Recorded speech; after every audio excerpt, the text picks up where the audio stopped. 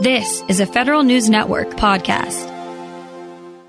It may not be the biggest military challenge the Pentagon faces, but the Navy is taking on an issue that affects the productivity of its sailors and civilians, namely how to keep security programs on PCs and other endpoints from dragging down performance to where it becomes a frustration. That's among the developments in this week's DoD Reporter's Notebook with Jared Serbu and Scott Maucione. And before we get to that story, Scott Maucione, I wanted to ask you about reporting you're doing on the Air Force and its multi-domain warfare officers. There's not very many of them, and they're going to cease to exist, but only in a way. That's right. There's only about 136 of them, so it's a pretty small specialty within the Air Force.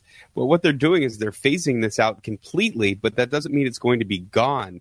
The Air Force wants everyone to be trained in some sort of multi-domain experience and knowledge. And the reason for that is because they think that war in the future is going to be multi-domain centric. That means it could be a mixture of land, air, sea, space, or cyber.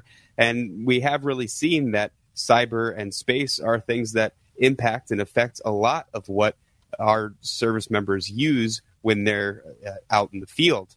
One of the most anticipated programs within DoD is the Joint All-Domain Command and Control program, which merges domains and joint forces so they can work more seamlessly using data. Think of, how Uber today can deliver things by using data and get you somewhere with UPS and give you the times that you need so you would know when your airstrike is coming in because the space and cyber are working together with the air.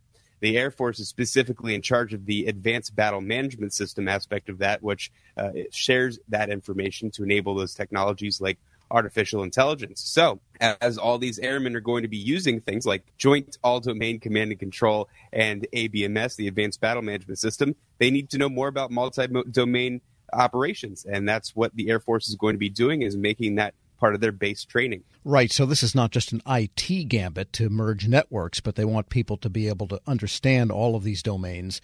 And I guess you have to look no further than the Ukraine and what's going on there to see the multi-domain aspect of air, land, I don't know about sea also, and, of course, cyberspace. That's exactly right. And, the Space Force has already billed itself as the first digital force, and they want all of their people to be conversant in coding, in understanding the internet, media literacy, and digital literacy. And so they are also understanding the need for this multi-domain, especially the cyber aspect of things, because they're going to be working in space and cyber as guardians. And this goes way up high in the Air Force brass. I mean, you're quoting the Air Force Chief of Staff, no less, who's behind this. So this is really a kind of a profound change for the Air Force. That's right. Well, it works really into the doctrine that they are trying to work through at this point, and changing from just being the Air Force that someone calls in and drops a bomb, or, a B-52 bomber going and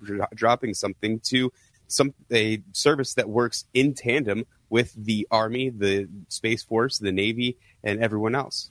And Scott, switching gears here, I'm looking at your story also in today's DoD's Reporter's Notebook, and that is the largest federal union is trying to undo what you're reporting as decades of personnel caps that have been imposed by Congress on different elements of the civilian workforce in DoD. Tell us what the latest gambit there is. Yeah, every few years, Congress gets upset about all the red tape and bureaucracy within DoD, and at some points, rightfully so. In the past, they've put these across-the-board cuts, sometimes as much as 25% of staff reductions across DoD. And now then DoD has to follow these orders, and what ends up happening is they sort of take a butcher's knife instead of a scalpel in cutting these headquarters staff.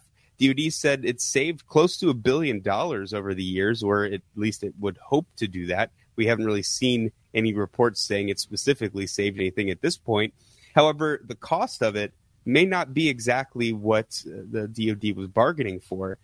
Tim Kaine, who's the chairman of the Senate Armed Services Readiness Subcommittee, said that the housing crisis that military service members went through was largely due to these cuts, because they ended up using that butcher's knife to cut the people that were supposed to be overseeing the military housing. So AFGE is really just asking that DoD maybe rethink these cuts, maybe stop some of them, and really not DoD, but Congress in their next NDAA for 2023. And the issue for the union is that they point out often the mission doesn't go away, even if the people do, and therefore the spending on contractors rises concomitantly with the reduction in staff spending? That's exactly right. You're not 1,000% sure that you're actually going to be saving money at all, but just relying more on private industry who may not be as experienced or may just cost more to come in and do the work that the full-time employees or service members would have done in the first place. All right. Federal News Network's Scott Maucione and Jared Serbu, we go back to the top here on this Fix Our Computers thread that you're reporting that the Navy is reacting to. What's this all about? Yeah, Tom, that thread was interesting. I mean, complaints about the state of DoD user experience on computers are certainly not new, but every once in a while something like this really will take off on social media. In this case, it really did on LinkedIn and on Twitter, to such an extent that it actually prompted an official response from the DoD CIO and the CIOs of all the military services. They didn't have super detailed answers on what they were going to do to solve the problem, but, at least they responded. The Navy in particular, though, as I wrote about in the notebook this week, really does have some concrete plans to get after the user experience problems. And I think one of the most potentially impactful things they're going to start looking at in the near term is just reduce the number of security software programs that are running on every single endpoint across the Navy Marine Corps intranet. Part of the problem they've identified is that those third-party security scanners are working at cross purposes, essentially, so that all of the computer's resources in terms of hard disk, memory, CPU are being spent on security scans so that you can actually do your work. You cannot open that Excel spreadsheet. You cannot open Outlook, or it takes an hour to do so. So that's one of the near-term things that they really are looking toward. Reduce that third-party software, rely on the built-in security features of Windows 10 itself to a much larger degree. And then, of course, as DoD as a whole moves toward this whole zero trust notion, it probably becomes less important to do so much endpoint scanning in the first place, since you are assuming intrusion at all times anyway, and you're focused on securing the data rather than obsessively scanning every single endpoint 24 hours a day, 7 days a week. It's interesting that this phenomenon would come up because that is the same type of thing that happened in the 80s and early 90s with the advent of widespread use of PCs on lands. McAfee and Norton and all of these utilities people would put on themselves acted almost like viruses in the computers and slowed them down to the point where they became non-functional. So kind of interesting to hear that's still happening. For the Navy, are they looking at PCs as well as mobile devices that run iOS and Android? Yeah, it's largely desktops and laptops where most of this security software has become such a large problem. Part of it is age. I'm not sure age of the actual machines is as much an issue, but they are going to try and get after that problem too. As you'll recall, one of the things the Navy has done over the past couple of years is transition to a new generation of its next generation enterprise network contracts.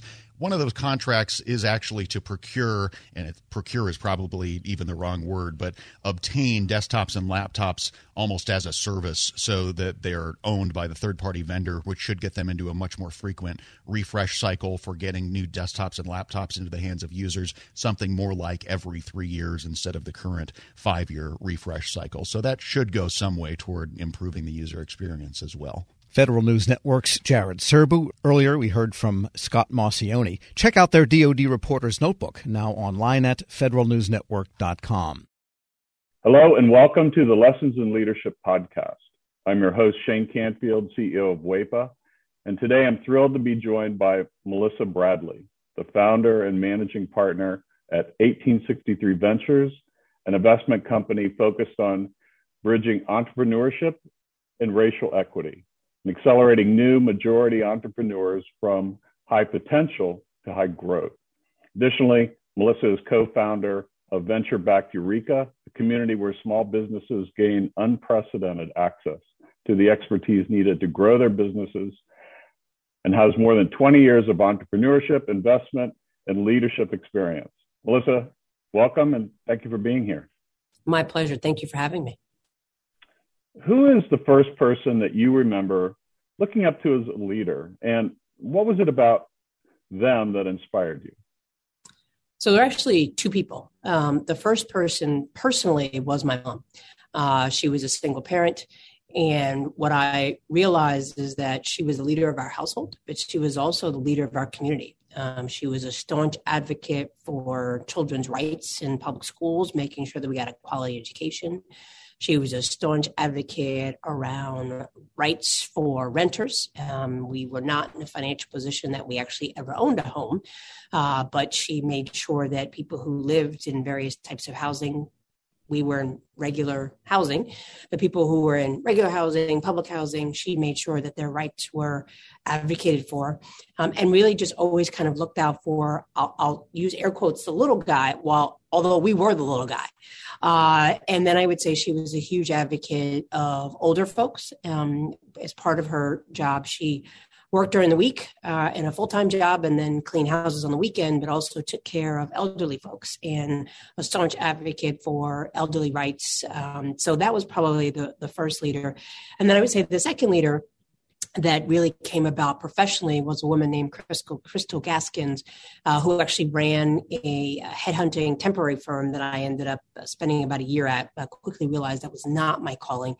But in a world where you are constantly managing the powers that be that want to hire all these people and move people around, and the folks who are sometimes in vulnerable positions and obviously seeking a job, she would always manage to treat everyone with the ultimate respect. And part of the business was actually managing hotels and getting service workers to show up. And that's a tough job, right? To try to motivate people who barely are getting paid enough under not great conditions. And so she taught me three things. She taught me how to be a motivator, and that recognizing leadership is not mandating, but motivating. She taught me that leadership is not just reporting up, but also reflecting and supporting those who may be underneath you from a hierarchical structure. And she also taught me that leadership was not about money, but it was about producing positive outcomes for whoever your customers were. And if you did that, then obviously the money would come. How would you describe your leadership style, and how has that developed over the years? I would describe it #work in progress. It has evolved over the years, I think, two ways. One, the more people I've been exposed to in leadership positions have certainly helped me pivot and make adjustments.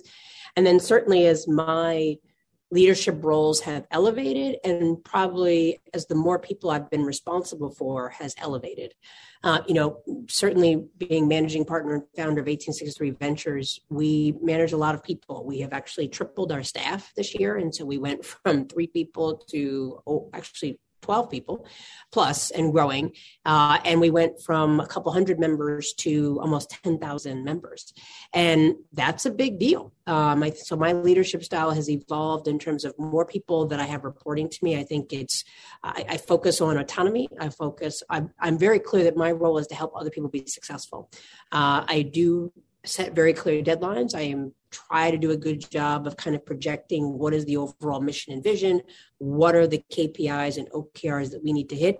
And then I feel like I need to get out the way. I need not be a micromanager.